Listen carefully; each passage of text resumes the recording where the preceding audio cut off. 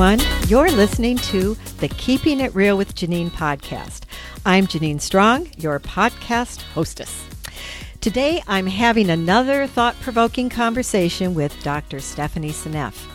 We last heard from Stephanie's brilliance in November, and I thought she would most likely have more pearls of wisdom to share now that it's April and we're still in the midst of lockdowns, masks, and vaccines. Once again, it's an honor to have her share her knowledge and wisdom with us. If you're interested in our previous conversations, you can go to therealjanine.com website and check out episodes 105, 88, 61, and there's an episode between 52 and 53. Dr. Seneff is a senior research scientist at MIT. Since 2008, she has focused her research interests on the impact of nutritional deficiencies and environmental toxins on human health, especially the role of glyphosate. And I understand she has a new book coming out on glyphosate. I think it's called Toxic Legacy. Toxic Legacy, yeah. And we're going to have another interview on that when that comes out. She has been intensely researching connections between toxins and COVID-19. And if you haven't heard her speak, I think you're in for a treat. Hi, Stephanie. Welcome back. So glad to be back. Thank you. Oh, you're welcome. Now, I hear you've been in Kauai. You also live in Kauai besides Massachusetts. How is it there compared to being in Massachusetts with, having to wear masks and lockdowns? Yeah, it's a lot more sane. In Kauai, they have, I think, maybe the lowest or close to the lowest infection rate there of any place in the country. So we feel very privileged to be there, and people are a lot more relaxed, and people don't wear masks outdoors except for maybe a few tourists. Regular Kauaians don't wear a mask outdoors, and they do still require you to wear it when you go into the grocery store and things like that. Even the restaurant, sometimes you can get in and out without ever putting your mask on. So it's quite nice. Mm-hmm. Well, I'm grateful to be where I am because it's pretty laid back, but there are still what I like to call the COVID Nazis who, that have been ingrained with, you're doing your civic duty, you're being kind and considerate if you wear a mask. And I don't know, it seems to me that more and more studies are coming out showing that they really, well, my understanding is that across the board, wearing masks, across the board vaccinating, across the board lockdowns does not work, and that it's made everything worse. That all of those used judiciously for perhaps people who are at high risk, frail, or whatever, that's appropriate. If you believe in terrain theory, germ theory. I've been studying that, terrain theory, germ theory, and my husband's really on the bandwagon that it's of terrain theory. So I'm kind of wondering about all that. But anyway, if you're into germ theory, then it's appropriate at certain times. But to do this whole thing across the board, it's my understanding that it's actually made things worse. Oh, yes, I certainly agree. It seems, of course, we're ruining the economy, and so many people are so stressed out. They can't do their job anymore. They're getting no salary, and the government's becoming huge debt with, trillions of dollars being handed out to people who are barely subsisting. And it's just really sad to see. It really is. Everyone is, of course, the kids wearing a mask all day in school. I just think that's awful, especially when they're exercising. It's just, oxygen supply is so important. And of course, you see kids get rashes on their face because of the mask. I just think I don't know. I don't understand why they're so obsessed with the idea of a mask without ever talking about the real ways to protect yourself. That's what really annoys me. Just a simple thing like getting outside and getting sunlight exposure. Yes. Because vitamin D is such a powerful weapon against this COVID-19. There was a paper that showed, it looked at vitamin D deficiency in the people who died, and the prediction was that 90% of the deaths could be attributed to vitamin D deficiency, that it was that strong. 90%. 90%. Yeah, there was a letter that was published to the journal in commenting about a paper that had been written that showed just incredible correlation between low vitamin D and potential for dying from COVID. It's so simple, and they don't say it. they just don't even bother to say it, which is such an easy thing. Yeah, and it's not expensive either. Vitamin D supplements are pretty inexpensive. I mean, I've been taking vitamin D for years. I've upped it because of this, just to, be on the safe side. But I don't understand. Well, okay, we were talking, for those who haven't seen this, you might want to look this up. It's a Dr. Ryan Cole, Cole, and he gives a talk to Idaho legislators, and it's really good. It's only a half hour long. The whole thing is over an hour, but the rest is just legislative stuff. So there's just a half hour, but I'll read what I wrote down because I thought this was really interesting. And I think this has a lot to do with why nobody's talking about how you can protect yourself or what you can do to prevent even coming down with any symptoms. What he said was, if there's a treatment for a disease, the federal government cannot approve a vaccine by law. That's really something. Isn't that's it? Really I'm going to read that again because I think it's really important. If there's a treatment for a disease, the federal government cannot approve a vaccination by law, a vaccine. So no wonder nobody's talking about ivermectin, hydroxychloroquine, vitamin D, zinc, vitamin C. Exactly. Vitamin K2 as well. Yes. And probably the B vitamins, all the vitamins and the minerals. And of course, organic diet is the one I think people should be shouting to the rooftops, certified organic diet. Right. To keep glyphosate levels low. And that to me is absolutely crucial. It's the more I look, the more I'm convinced that I'm right. And we probably talked about this last time about the whole, my theory that it's glyphosate in the air that's causing cities to have a huge negative reaction to COVID. And you look at New York City when it first came here last April to the United States, and New York City got hit so hard.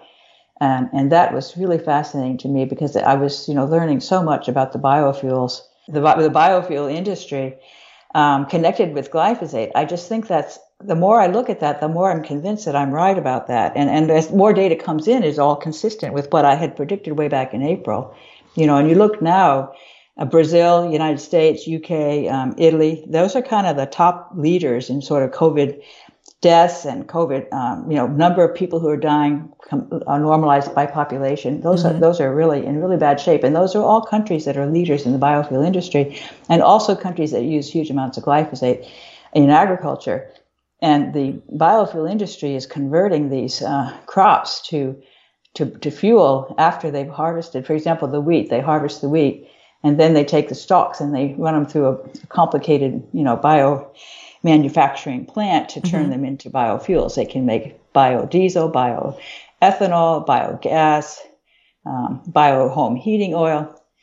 And New York City is the only city I've found in the country that actually requires, I think it's 5% biofuel in your home heating oil. So this is inside the house. But they also use lots and lots of it in vehicles, city-owned vehicles, biodiesel, and of course bioethanol is something that is in 10% of the gasoline in this country. And Brazil has these incredibly designed trucks that can run on practically pure ethanol, and that ethanol comes from corn, comes from sugarcane in the case of Brazil. Here it comes from corn. Both of those are going to be exposed to glyphosate. Sugarcane is sprayed right before harvest as a ripener, and wheat is sprayed right before harvest as well. And we're using the wheat crop as a source of biofuel. And the biofuel industry is actually expanding rapidly just in the last couple of years. And these countries that are leaders are the ones that are having so much issue with COVID, where they get this incredible problem in the lungs, which makes sense to me because you're breathing glyphosate. That's very different. It gets into the nanoparticles in the air, and then you breathe it in. So it hits the lungs first. And I have a whole chapter in my book on how glyphosate disrupts the innate immune system. It's very, very interesting science, and it's complicated, so I won't go into it here. You can read the book if you want to know the details. But I think that glyphosate is messing up the immune response in the lungs such that the lungs have to launch a very strong adaptive response where they release all these cytokines. And the cytokines are very damaging to the tissue. So they can't trap the viruses, so they have to basically shoot them with guns, if you will. So they release these cytokines that kill the viruses, but they also kill, your own cells. So the lung gets really heavily injured by the immune reaction to the virus.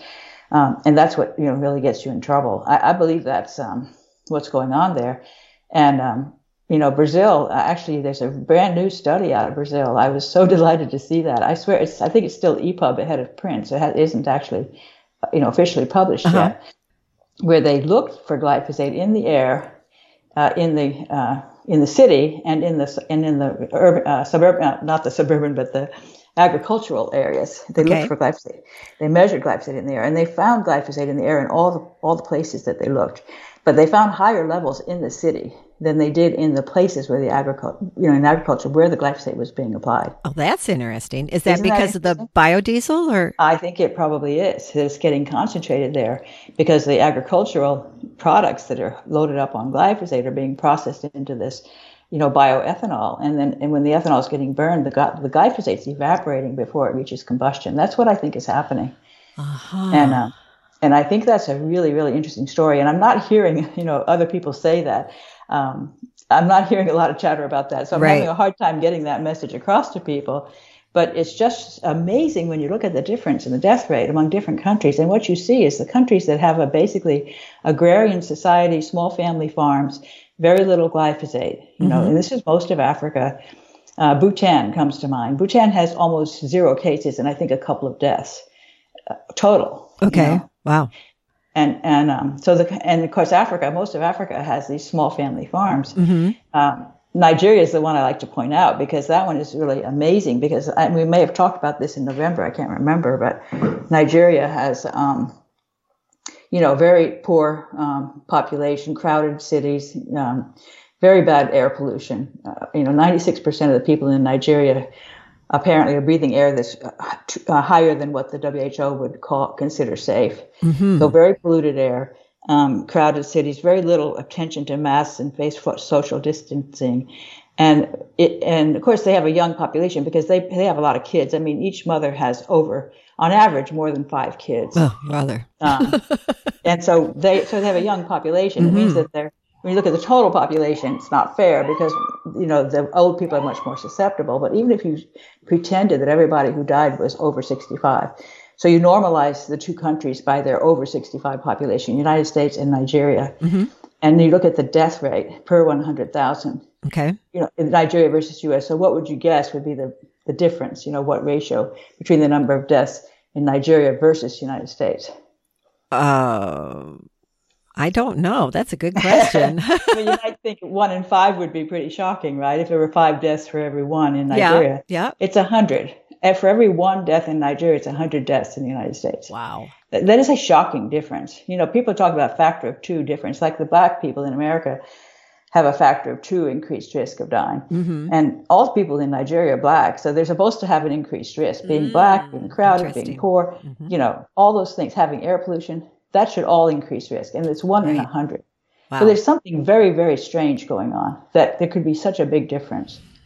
Wow. It almost makes me think that glyphosate is the primary factor that's causing all these Western nations to get hit so hard by COVID compared to the places that don't use anywhere near as much glyphosate.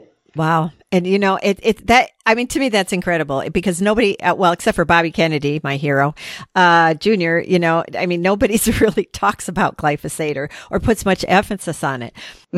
Stephanie, let's back up a minute just for people, because I still find that people still think that if something is non-GMO, they're safe. I know. And I've been harping on this for, 10 years at least. So if you could just explain to people a little bit why non-GMO doesn't really mean what they think it means, why crops that are not GMO aren't safe if they're sprayed with glyphosate, and why they're sprayed with glyphosate. Just a little summary so people get it. And it does turn out that the majority of the GMOs are, in fact, the plants are engineered to be resistant to glyphosate. And so for those crops, they are using glyphosate to control the weeds. Right. That's why they have the GMOs. So that certainly those are bad. Right.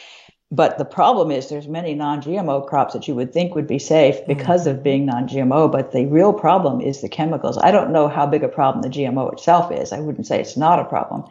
But that's been the focus in the past. All the people who were sort of campaigning against GMOs. Right. We're not really talking about the real problem, which is the GMO enables, the use of these toxic chemicals that are going to end up in the food. But the problem is that they're also using glyphosate on these non-GMO crops right before the harvest. And that's how you get the most in the food. So this is what they're seeing. In fact, your country, Canada, has done a heroic job of testing for glyphosate contamination in foods. I think they've done more than any other country in the world, certainly more than the United States, who's done essentially zero. Our government's attitude is, it's fine. Why do I care? We know it's in the food, but why do we care? Well, I was shocked. The what's it? EWG. The list Environmental of Working Group. Yeah. Yeah. I always trusted that the list of things of produce that was okay to eat not organic, and the ones that you absolutely have to eat organic.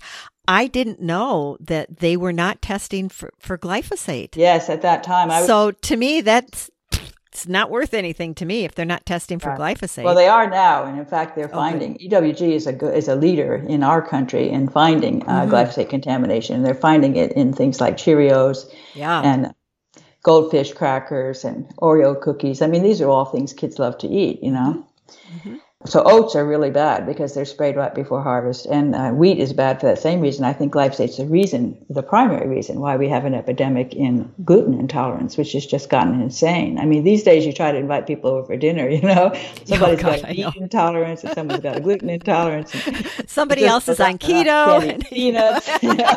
You have to really, torture your menu to figure out how to make it all work.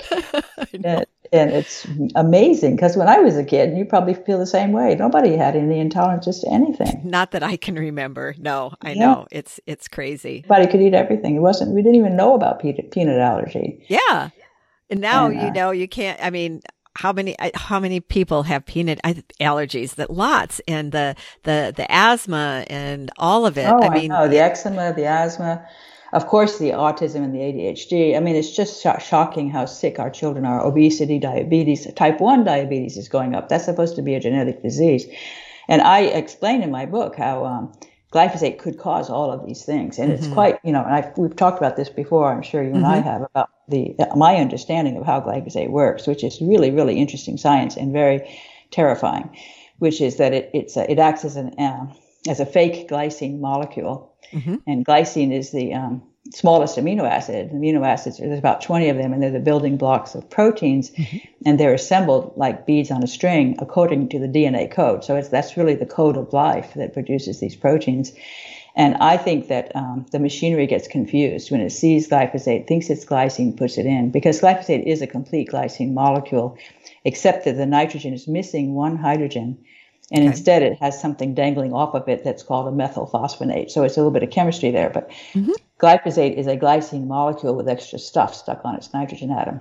And that extra stuff matters a lot because it really messes up the way the protein works. So when you find a protein that has a glycine at a place where the glycine is known to be extremely important to that protein, when you swap out glycine, swap in glyphosate, the protein misbehaves in horrendous ways. It can completely be disabled, as an enzyme. It can misfold into a prion protein and cause Alzheimer's disease or prion disease. I mean, it's just amazing the devilish things that glyphosate can do by getting into proteins by mistake in place of glycine. And that's how it makes these proteins allergenic, because they become difficult to break down. And it also messes up the enzymes that break down the proteins because they get, it's like a huge domino effect. It's just horrendous. And so the wheat is the gluten in the wheat is a difficult protein to break down. And we have bacteria that help us do that. The lactobacillus, they have a whole bunch of enzymes that are specialized in proline. Proline is a sort of difficult amino acid because it has something on its nitrogen atom, actually makes it difficult. And of course, glyphosate has extra stuff on its nitrogen atom too. So it's probably going to also be difficult to break down. And so you get this gluten molecule with proline and glyphosate in it, and you get an enzyme that's also got glyphosate in it, so it can't do its job right. And these bacteria, the lactobacillus, are especially sensitive to glyphosate, so they get killed off. So you don't have enough of those bacteria. They have weakened enzymes. The protein is more difficult to break down. All of that together means that the gluten hangs around and doesn't get digested, and then it gets into the circulation because glyphosate causes leaky gut. That's been shown actually in published papers. Okay. Zach Bush is a friend of mine, and he's an author on these papers. He's great. He's wonderful. He's another one who's talked about glyphosate in the air. So I'm collecting a very short list of people who have mentioned that as a possibility for this nightmare we're living with COVID.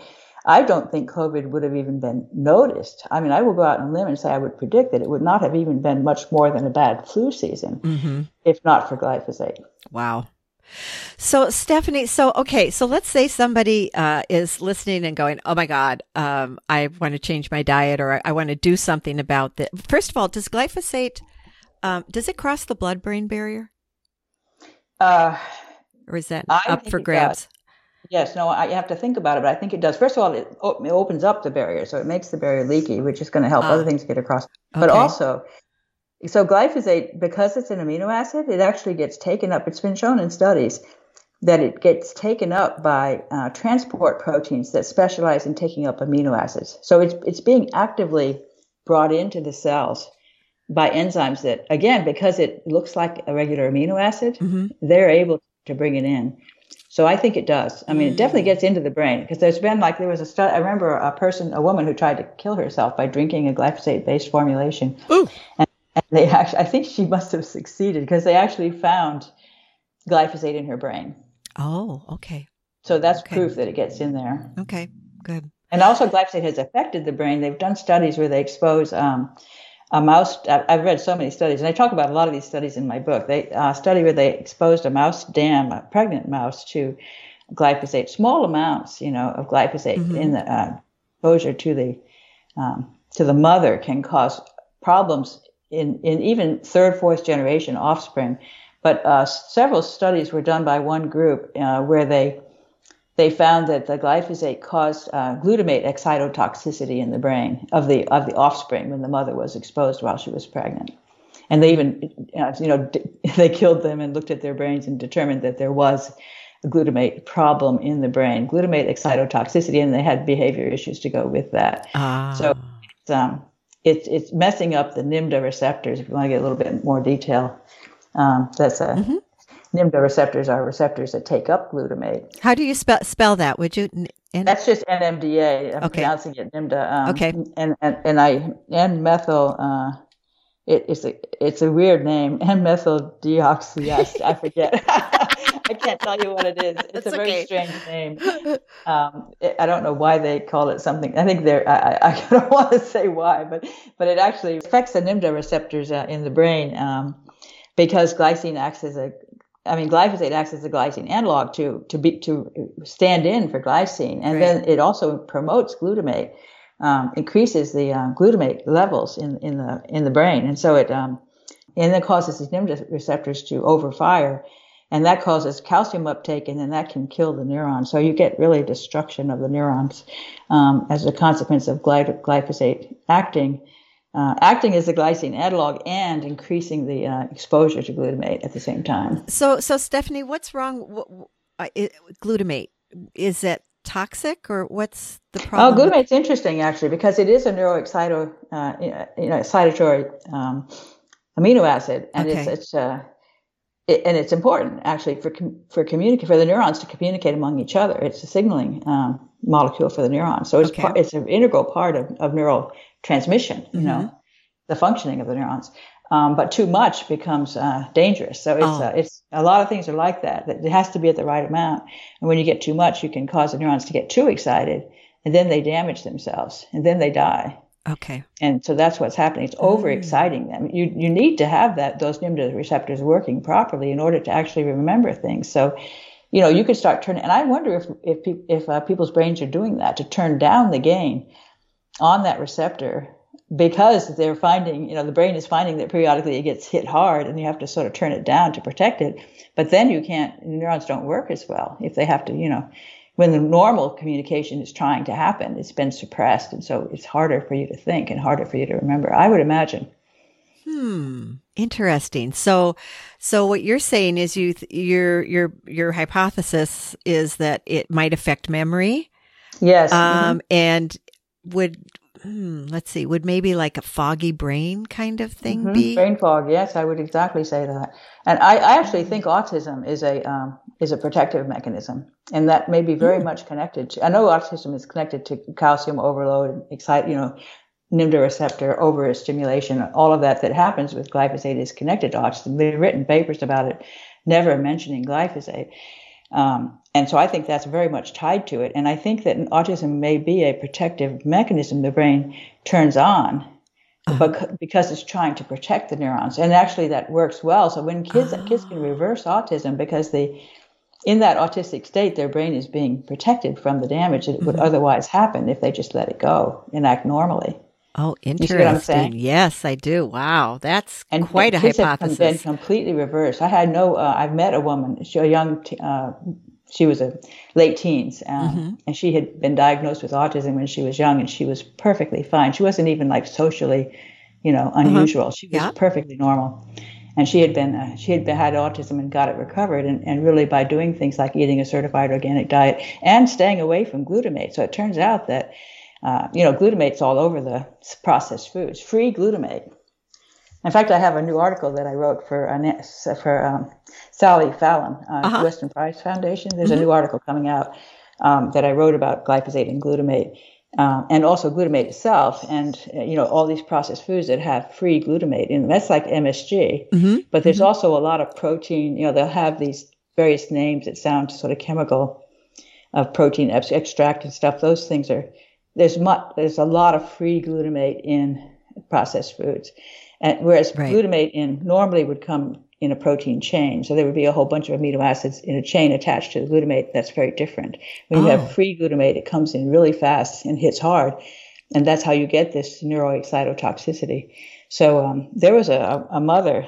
There's a mother who was a chemist. I read her, and I think I wrote about her in my book, but I can't quite remember if it stayed in. A lot of my book got deleted in the process of putting. It was too long, so I can't remember what stayed in and what went out. But this was really interesting. I think this stayed in because I had a large section on glutamate in my book. Okay. And this was a mother who was a chemist who had an autistic daughter.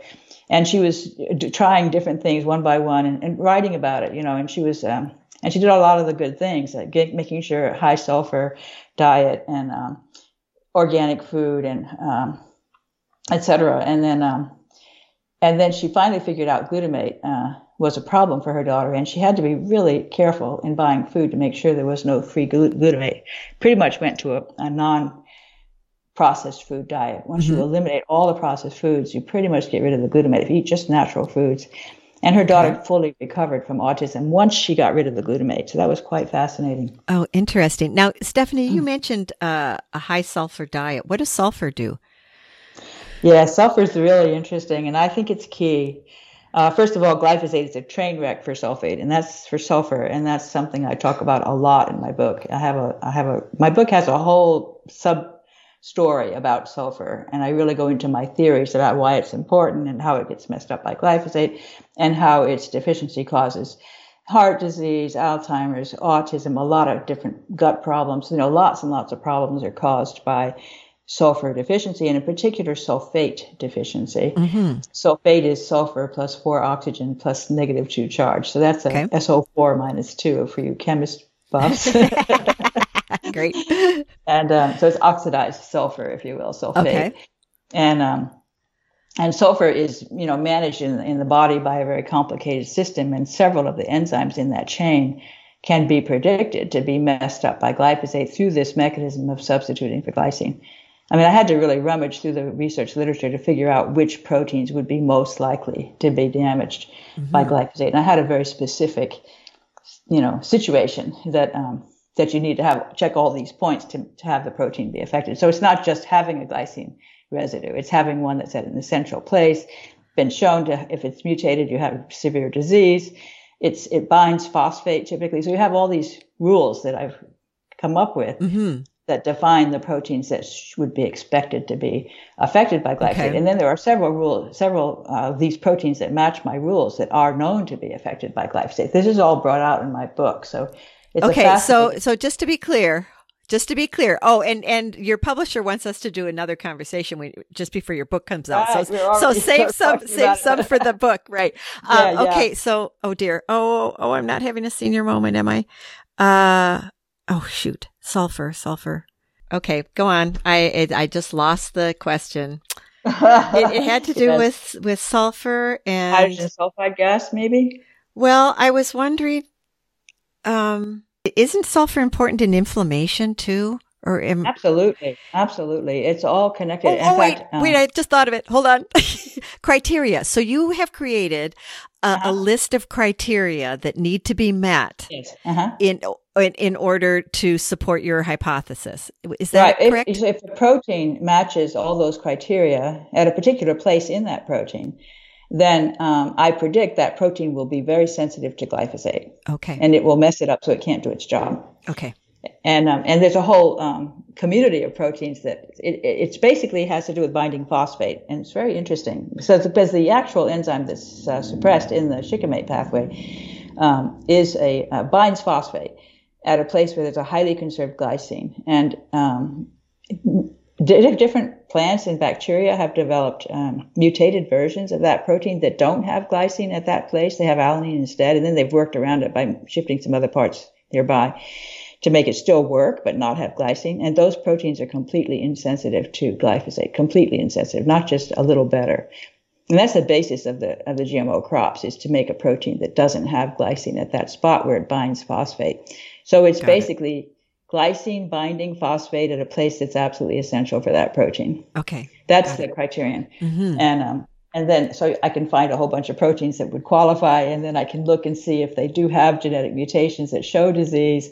And then, is that disease something that's going up dramatically? Yes, it is. So you sort of check off all these things to say probably that protein. And so one of them I can give, and we can talk all kinds of things about the book next time as well, because the book is so intimately connected to my interests, But right. There's a protein called PEPCK, phosphoenolpyruvate carboxykinase, PEPCK, very important protein, especially in the liver. And it binds PEP at a place where there's PEP is a phospho, so it has phosphate. Okay. And the enzyme that gets wrecked in the plants that kills them is also binds PEP. So it's even the same molecule that it binds, not just that it also binds phosphate, but it binds the same molecule. Okay. Very, very much similar with a highly conserved glycine residue. And so PEPCK, if that glycine is mutated, it doesn't work.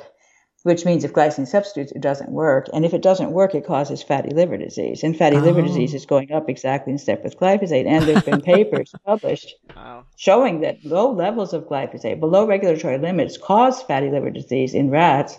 And there's a study on humans that showed that people who have fatty liver disease have glyphosate in their urine. And the ones that have worse, more extreme cases have more glyphosate. So there were statistically significant differences in this population of controls who didn't have fatty liver, people who did, and then among the people who did, separating them into worse and better. All three groups were statistically significantly different in terms of more glyphosate associated with worse disease. Quite remarkable. So it all fits. I mean, that cannot possibly be ignored. Yeah, absolutely. Absolutely. And, Stephanie, just for people who might be asking, so why are crops sprayed with glyphosate if they're non-GMO?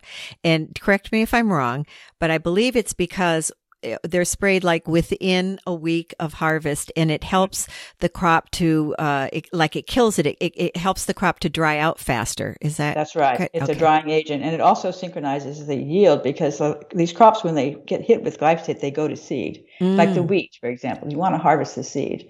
And you have winter wheat up in Canada, and they spray that crop with glyphosate right before harvest. Sometimes they're rushing against, snow because up there it's cold, and you can you might be rescuing the crop from a frost by spraying with glyphosate to get the yield before the frost comes. So sometimes there's a certain urgency about it, I suspect. I mean, I'm not a farmer, but this is the reason why they spray them before harvest. It makes it also easier to to clear the field. And of course, I think if you're doing biofuels, it's probably easier to gather the stuff to send it down to process it through the biofuel plant, Right, right. And then put that glyphosate right into the fuels. Yeah, Like, wow. not a good idea.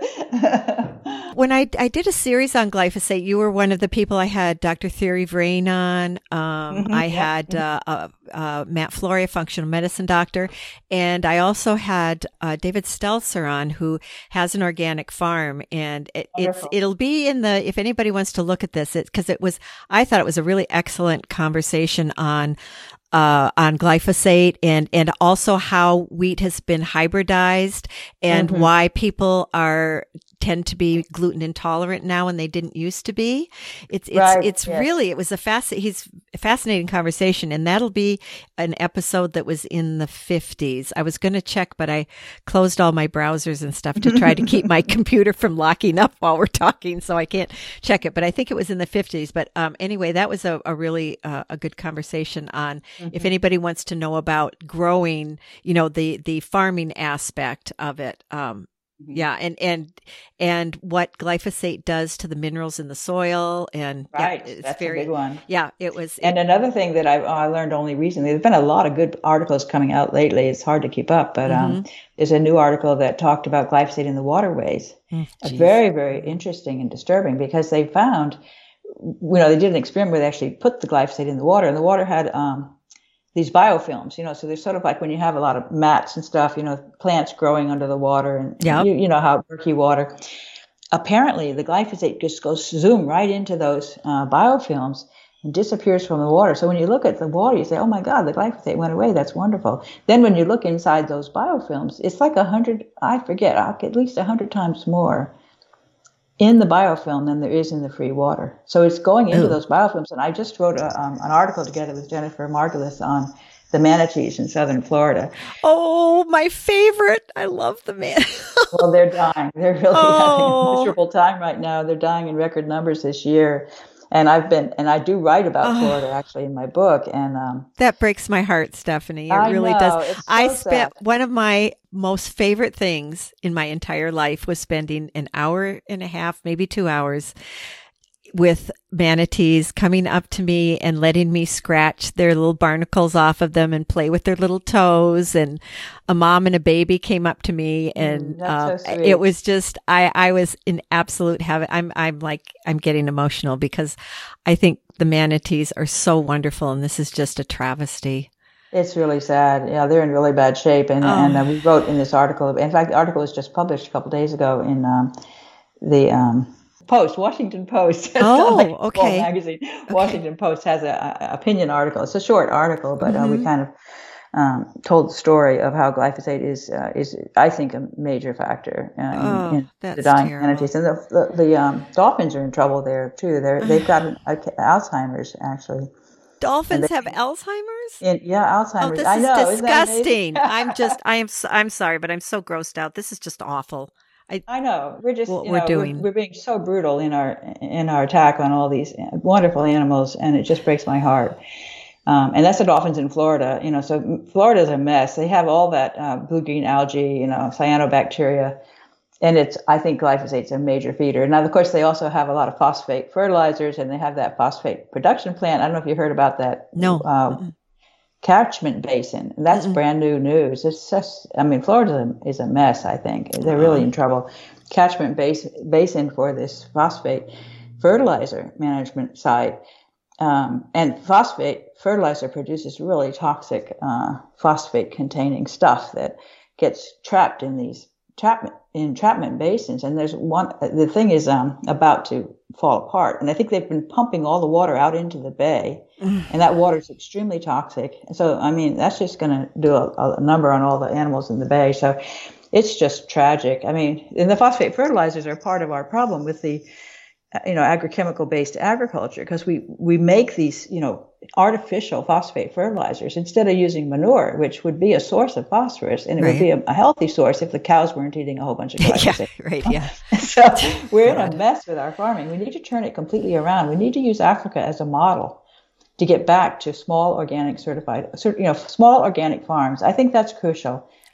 Do you hear, you know how ironic what you're saying is that, I mean, here we're, the most developed, the most awesome, amazing country in the world, right? And we should look to Africa for their farming protocols. I mean, isn't that crazy? Look back from them about how they do agriculture, because that's going to, and there are people here that are learning how to, do sustainable, renewable agriculture. It's more than just growing certified organic, Right. Oh, yes. All the minerals, putting all those things back, actually giving them the same kinds of supplements that we need to take to try to replenish our mineral deficiencies, vitamin deficiencies. And all these things are being broken apart by these toxic chemicals. And we're just a sitting duck for something like COVID-19 because we're so sick, We're so depleted in nutrients. And and what it just came to me when you were saying that too is that I can imagine that a lot of people say, well, I'm not mineral deficient. I eat a good diet,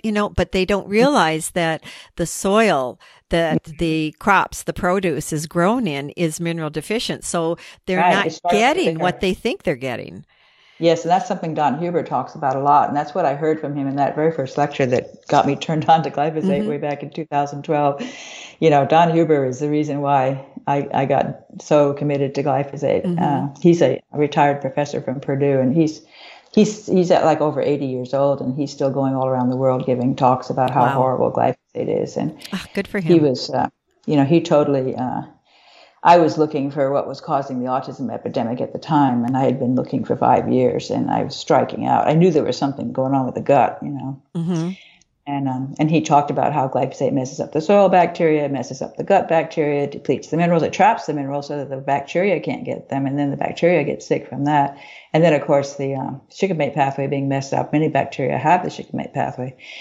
And so our gut gets totally messed up. We get a complete imbalance with too many pathogens and too few probiotics, too few beneficial bacteria. And then the immune system gets involved, and we get inflamed gut, and we get leaky gut, and then we can't digest our proteins, so they get leaked out into the system, and then the immune system gets very upset with these foreign proteins. And then we get autoimmune disease, because once you have all these foreign proteins loose in the blood, the antibodies come into play, and then those antibodies start attacking your own tissues through something called molecular mimicry. So it's quite a mess.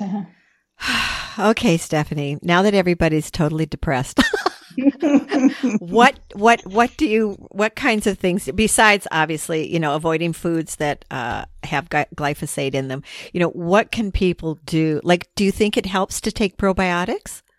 I don't take probiotics, but I do eat sauerkraut and occasionally eat yogurt. I think yogurt's a good thing to eat if you like it. I also recommend that people look because I make my own yogurt, but I like to use every once in a while. I like to start fresh with. Because I keep using my part of my yogurt over and over when I make it. But I always look for a yogurt that's, first of all, that's organic and that has as many different probiotics in it as possible. Because some of them just have a couple, and you want something from the lactobacillus strains, you want some from the strep and the bifida strains. You want to try to get as much in there as possible. You're an expert. That sounds like that's wonderful that you can do that. I'll tell you, if you have an Instant Pot, which these days a lot of people have Instant Pots, it is so easy to make yogurt. It doesn't take much effort at all. It really doesn't. And I love especially I like using, there's a Nancy's yogurt that has a lot of different strains. I can't get that up here now, probably because of COVID stuff, but I found another one from Jersey Land that has quite a few. And you can buy powdered starters, but you don't have to keep using them. You can use like a quarter cup or whatever of the yogurt, your last batch of yogurt, and make a new batch with it. Yes, that's fun. That's the same thing with sourdough bread. I really like sourdough bread, and that's another one that's based on, yes. So sort of eating fermented foods is good. And also cheeses. I love cheese, and I eat a lot of different cheeses. And they're good for vitamin K2. Vitamin K2 is something I'm really concerned about with respect to COVID-19 as well. I told you vitamin D, but also vitamin K2 deficiency is connected to bad outcomes. And that's present in these fermented foods. Oh, okay. And also in butter and animal-based foods, you know. So, but that's an important one, vitamin K2, and it helps the mitochondria. It actually supports the mitochondrial oxidative phosphorylation, which is, you know, mitochondria get hit hard by glyphosate and by many other chemicals. And as you age, you know, your mitochondria get sicker and sicker. It's almost like, you know, how long you're going to live depends on how healthy your mitochondria are. I think it's very, very, mitochondrial, you know, defects are linked to many, many diseases. And most of these diseases that are going up in step with the rise in glyphosate on core crops are associated with mitochondrial problems. Right. And for those who don't know, your mitochondria also produce your energy. It's like that's right. You know, that's where your energy comes from. And so if you're tired all the time, I mean, I know for me, I was focusing on thyroid for a long time, and then I shifted to, I think it's my mitochondria. I don't think they're, you know, I don't think they're doing their job. So that's where my focus has been for. Yeah. And you're probably right, because actually thyroid hormone actually promotes the mitochondrial health. It actually turns, you know, it gets the mitochondria working. Promotes their presence and their growth, and it gives you more energy, basically. So when you have thyroid deficiency, I don't know personally, but you feel tired, you know, that's dragged out. That's an understatement, believe me. Yeah, no, thyroid, and it's interesting because, with thyroid, there's foggy brain. You're tired, tendency to gain weight. There's tendency to have high cholesterol, hair falling out, skin dry. And I don't know how many people I've come in contact with who they go to their doctor. The doctor does the standard, you know, usually they'll just do a thyroid stimulating hormone test and a T4. And they'll say, well, it's normal. And because there's more to it than that, right? There is. And in fact, I know a lot about it. I actually just finished writing a draft of a chapter in a book about that. Euthyroid syndrome. Have you heard of that? No. Euthyroid syndrome. Very, very interesting. I did a deep dive into that space recently. Something new that I learned this year. It was really interesting. And it has to do with exactly that. Everything looks normal. T4 is fine.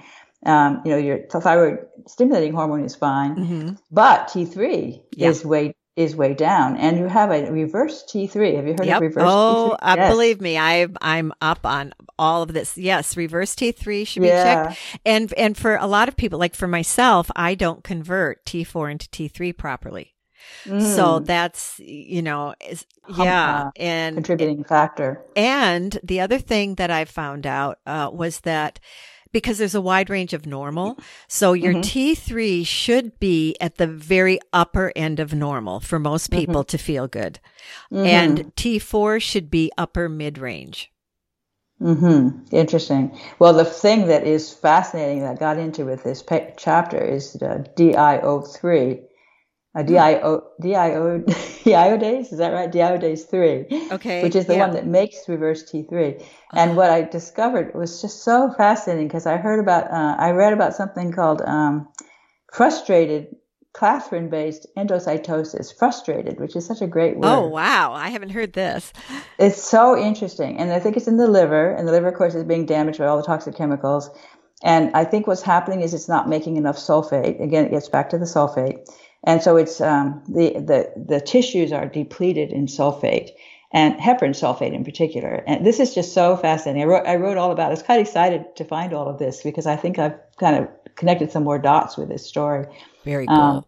That the DIO3, it actually normally gets internalized with this clathrin-based endocytosis. So there's clathrin, you know, these clathrin pits are like in the membrane of the cell, and then they get pinched off and they go inside and they bring stuff in to the cell. And one of the things they bring in is this DIO3 that comes in that way.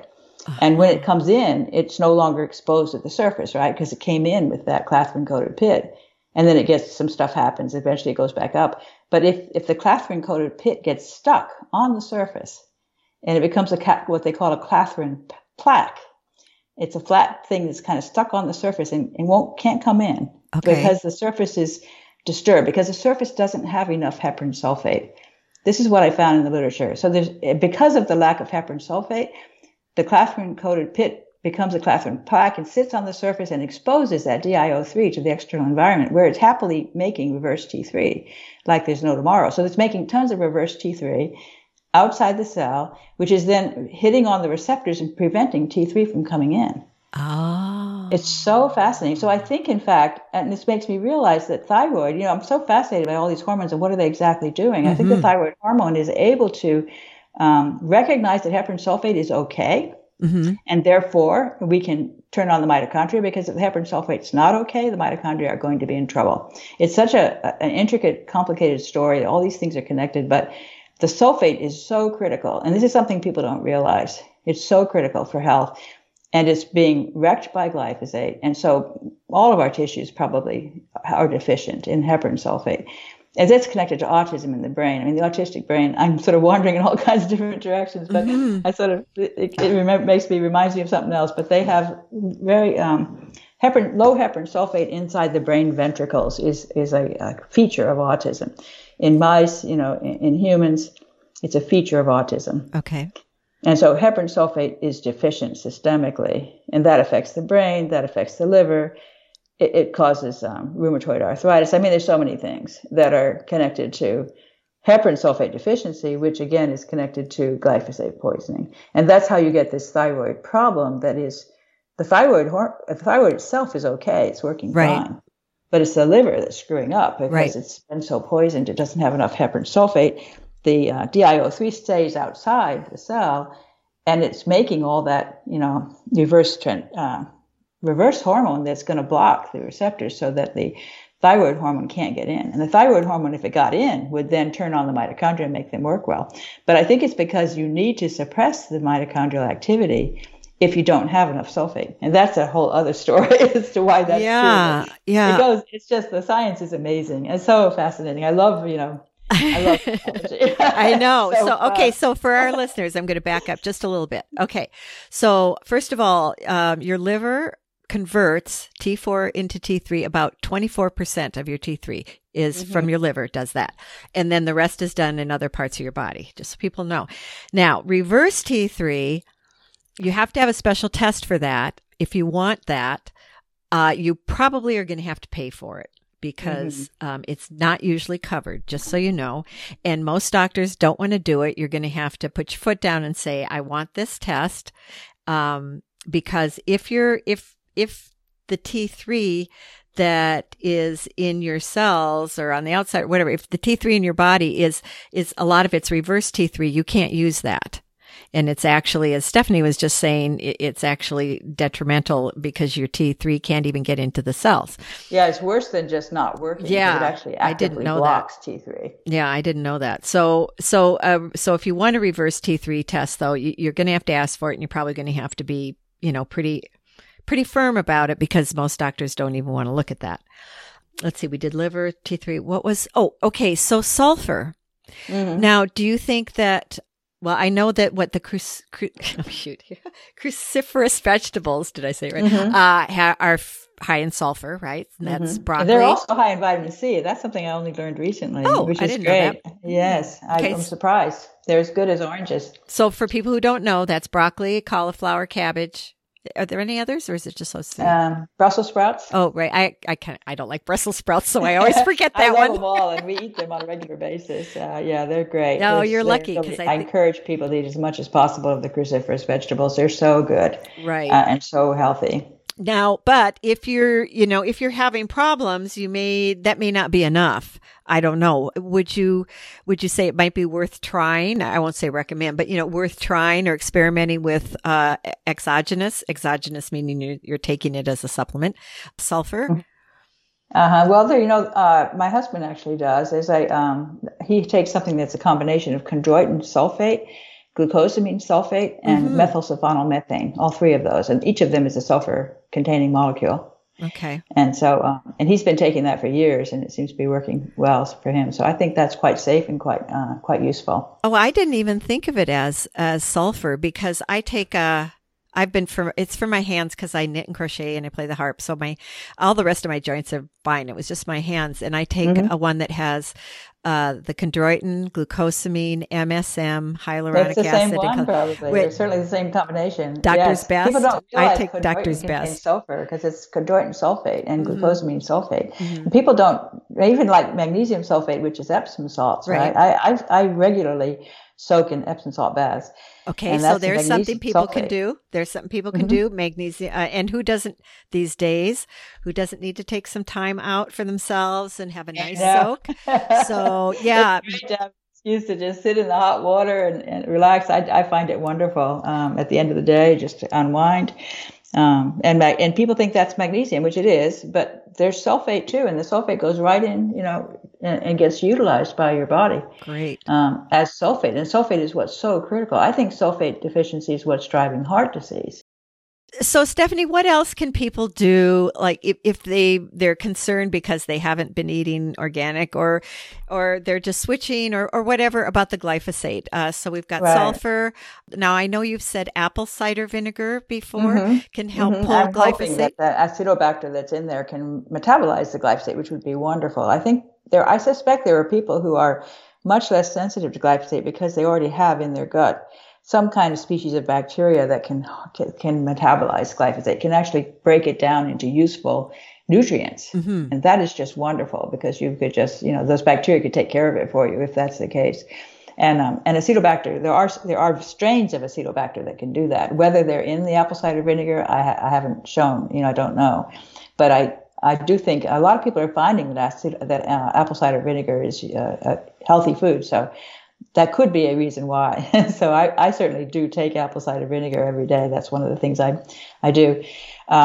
There's also Ion Biome. Have you heard of that? That's a product that Zach Bush promotes or sells. Okay. Ion Biome. Ion Biome. Huh. It used to be called Restore for Life. I don't know if you've heard of that. No. Yeah, so yes, I have actually. Yes, but okay, Yes. Ion Biome. I'm going to Ion Biome. Okay. Yeah, and my husband and I have both been taking that Ion Biome. It's supposed to, actually remove glyphosate. So it has, okay. It has fulvic acid and humic acid, which is sort of complicated. That was going to be my next question, was because I take fulvic acid, humic acid, Yes, and I was going to ask. Got that covered, and I think it has minerals in it as well, and some kind of spore. I'm not sure even if it has spore bacteria, because that's one of the things that's in some of the products is these spore bacteria that can get past the stomach without being acidified out, because the spores are very hardy and they can get into the lower gut and actually populate it. And I don't know, I should really look that up and see if spore bacteria in that product, but that's the kinds of things that people that I've talked to who are producing products to try to combat glyphosate. Right. It's three things, beefing up your minerals, actually binding to the glyphosate, I think, and possibly even breaking it down, because I was reading about the fulvic acid. Is quite interesting because it actually, it's in the soil and it traps bacteria, and those bacteria traps enzymes that are very capable of generic enzymes that can break down lots of things and lots of toxic things. So they sound really powerful. Enzymes. So it's possible that, I don't know that the research has been done. This is all just sort of me thinking, which I do a lot of, that the enzymes in the fulvic acid could be actually breaking down the glyphosate. Again, I don't know that anyone's shown that that's the case, but I just know that there are enzymes that get trapped in fulvic acid that are very capable of, they have very generic abilities to break down different toxic compounds. Right. And for me, my instinct is that that's one of the best ways is the humic fulvic acid. So, Right. so that people can understand, and sometimes I have a hard time explaining what it is, because my understanding is that it's humic acid and the fulvic acid is part of humic acid, and that you may be right, and that it gets separated out. But does it come from like peat bogs or where? Like it's a very Probably. ancient, isn't it? It is. It's a very ancient, very complicated. Again, I suspect it has a lot of sulfate because it's sort of like the our own glycosaminoglycans. We have these incredibly complicated molecules that decorate the outside of all of our cells, that are called glycosaminoglycans, sometimes also known as mucins in the gut, for example. Those things have lots of sulfate, and the gut depends upon that sulfate. Actually, the sulfate traps gelled water, so it gels the water and forms this exclusion zone water layer around the cell that excludes things. So it's just almost pure crystalline water. I like to think of it as liquid ice. Mm-hmm. It's so crucial in the body to be able to do that, and you need the sulfate to make that work. So the gut, when it gets depleted in sulfate, then the barrier gets weak because that gel is no longer there, and the bacteria can bridge, they can get past the barrier because there isn't that additional barrier that would be that gelled water is missing. Can you explain? I've been learning about gelled water lately too. Can you explain to people what gelled water is? Yes, so Gerald Pollack calls it the fourth phase of water, and he's written a whole book called The Fourth Phase of Water. He has a book called Cells, Gels, and the Engines of Life. I've read both of those books. He's a great guy. I know him personally, and I've given talks at meetings that he's hosted, so it's been really great to get to know him. Brilliant guy. He's really been able to bring that whole field into the public eye because he's able to write these books that are much more accessible than the research literature in that space, because the research is very difficult and the papers are very challenging to understand. It's very complicated biophysics, actually, and it's so fascinating. The water actually, it's just what makes water so special, because it can arrange itself into these. And, it's Jell-O, basically. If you think of taking out a little packet of Jell-O and dumping it into some boiling water, and then you sit it in the refrigerator, and then a few hours later it's hard, right? There's only a little bit of powder in there. Right. And yet it's a pretty substantive thing that you've got left. Doesn't feel like it's water anymore, And that's mostly water, but the water is being formed into this crystalline state because of the packet of Jell-O, which is, gelatin. There's also there's various molecules that are made by our body that can gel the water, but the heparin sulfate is very, very important for that. And it's in the membranes of all the cells. Heparin sulfate is also, it's able to attach to different things that come through in the blood. For example, different, molecules or signaling molecules, they bind to the heparin sulfate so that they can get in past the gel. The heparin sulfate binds to them, and then the whole thing is eroded by these enzymes, heparinase. There's these enzymes that break off the heparin sulfate. The heparin sulfate actually cycles through the cell every few hours. The cell is constantly making heparin sulfate, sticking it outside, breaking it up, bringing it in, and because it needs that heparin sulfate in the lysosomes to help it break down the things it's bringing in. So it's actually very crucial, for example, for bringing in LDL, the LDL particles that when they're elevated, you have heart disease and you get your statin drug. Those are brought in. They bind to the heparin sulfate, and then that bound complex gets taken up by the cell through this endocytosis process. So it's quite fascinating. But the heparin sulfate is crucial for being able to have that whole cycle work.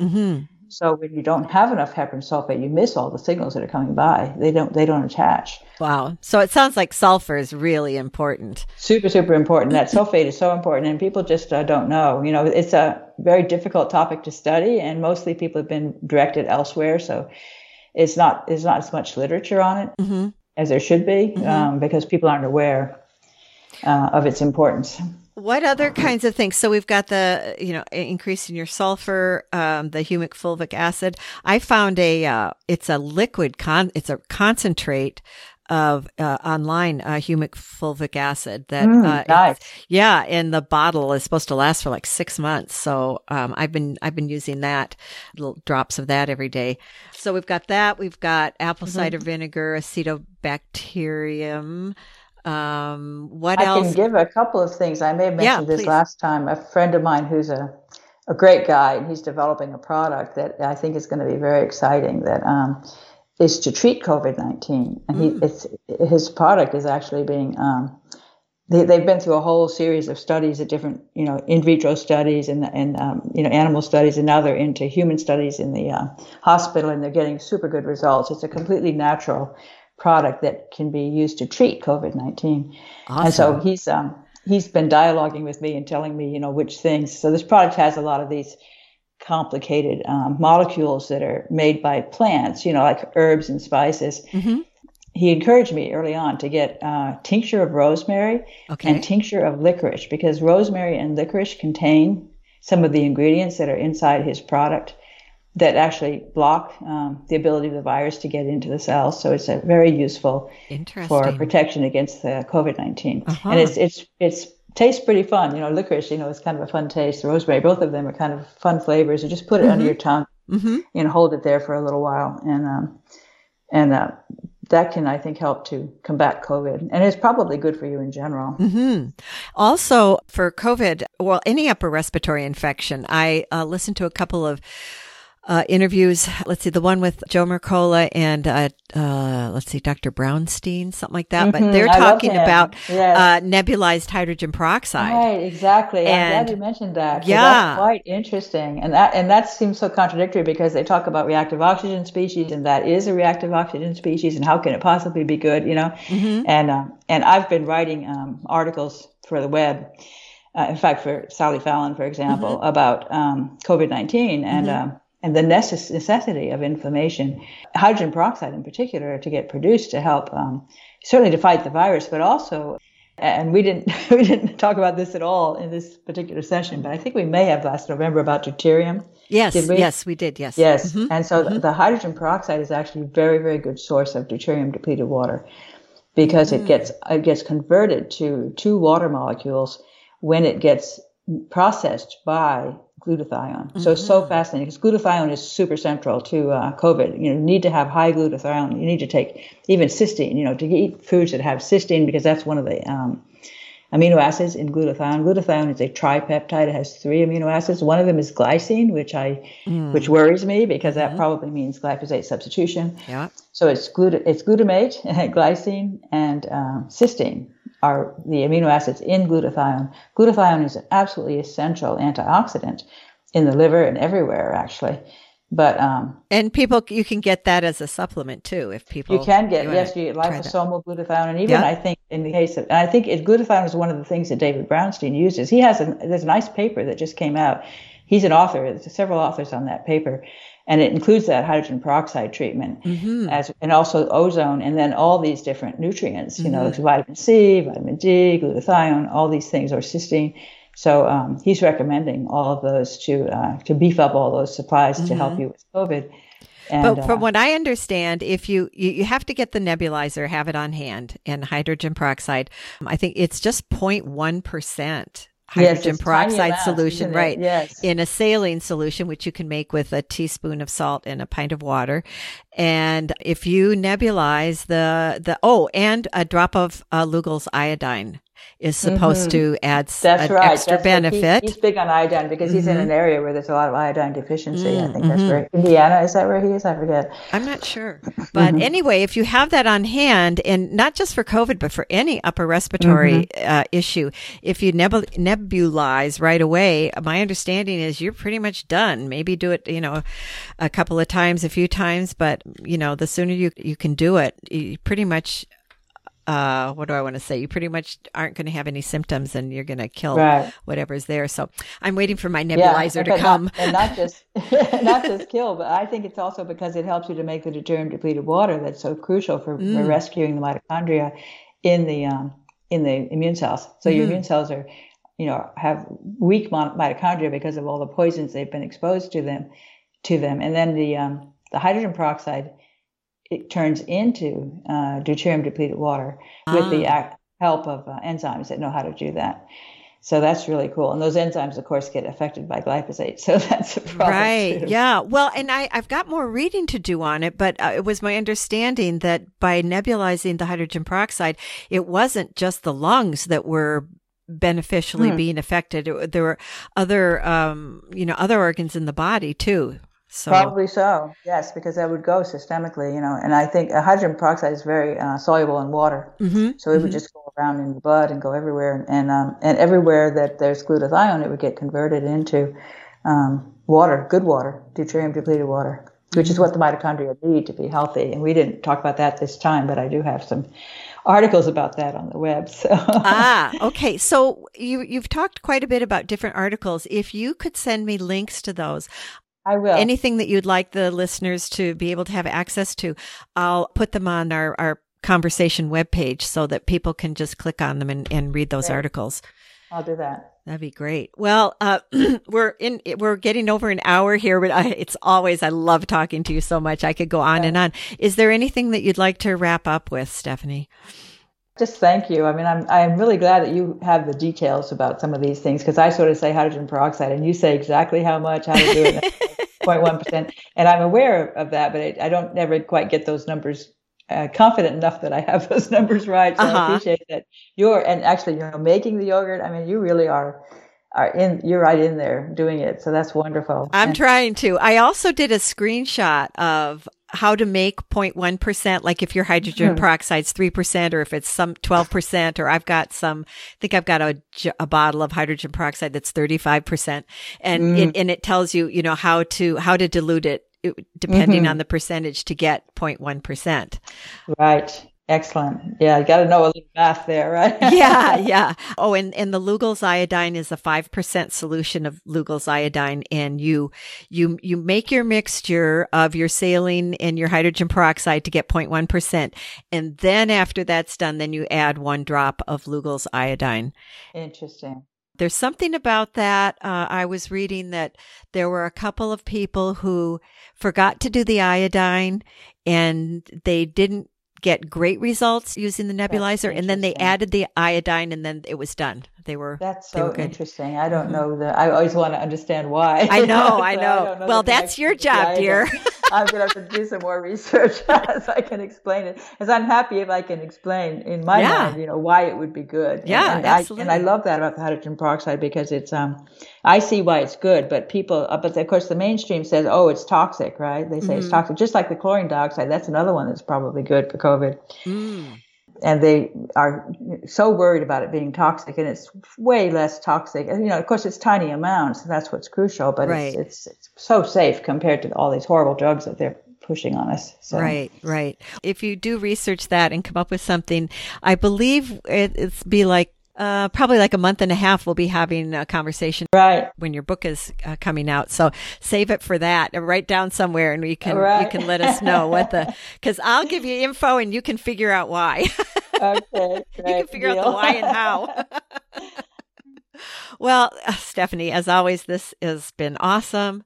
I so appreciate who you are and all that you do. And I think I'd like to end by saying, there are over 100,000 respected doctors and scientists who are speaking out about not just what's going on with COVID, but, the toxins and glyphosate, and all these people are risking their safety, their livelihoods to speak out about what's true, their truth and what's right. I honor each and every one of you who are willing to speak out. It's really a tough time right now, and I really hope that we'll break through. I think as enough people become aware of what's really going on, we can have what's going to take a revolution, I think, to turn this around, because I think pharma is wielding way too much control, and it's just terrible the way they're censoring the information that people need to hear. And I'm very frustrated with that. Well, I mean, I haven't watched a regular TV channel maybe when I go to a hotel or something, that's about it, and I know that, a huge number of the amount of the advertising is pharmaceuticals, and they're pretty much controlling the narrative. And it's just, gosh, and if people need to wake up. Well, if people aren't, I guess, I was thinking about it the other day, and I thought, boy, I feel very blessed that I have the type of personality that really likes to research and dig deep and understand, because otherwise I might just be like the other people who just watch mainstream news, listen to mainstream radio, and that's it, and that's not necessarily the truth. In fact, these days, I think it's really more disinformation than anything else. And more and more respected people are standing up, and to ignore that, do it at your own peril. I was just going to say that exactly. Yeah. Wow. Well, thank you. Yeah, great talking with you as always. I appreciate your knowledge and your interest and your perseverance. Thank you. So, well, ditto wonderful. For you, my dear. Okay, well, if you can just hang on for a moment while I do my outtake. Thank you, everyone, for listening. I hope you've enjoyed this conversation as much as I have. It's always such a delight to speak with Dr. Stephanie Seneff. She's just a brilliant mind, a wonderful person, and I just really appreciate our connection. The podcast website is realjanine.com. You can listen to episodes and download from there if you want. You can also subscribe through your favorite podcast provider. What else did I want to add here? Please go to the podcast website for our conversation, because I am going to put links to Stephanie's very valuable articles, and as she gets new articles, she can send me the links and I'll just add them in. I can always go in and edit. So thank you so much, everyone. I really appreciate it. This is such an important conversation. Please share it with those you love and care about, and at least they won't be able to say, you never told me so. You will at least be sharing and trying to educate them with really important information. So thank you, everyone. Please take care and be well. Until next time.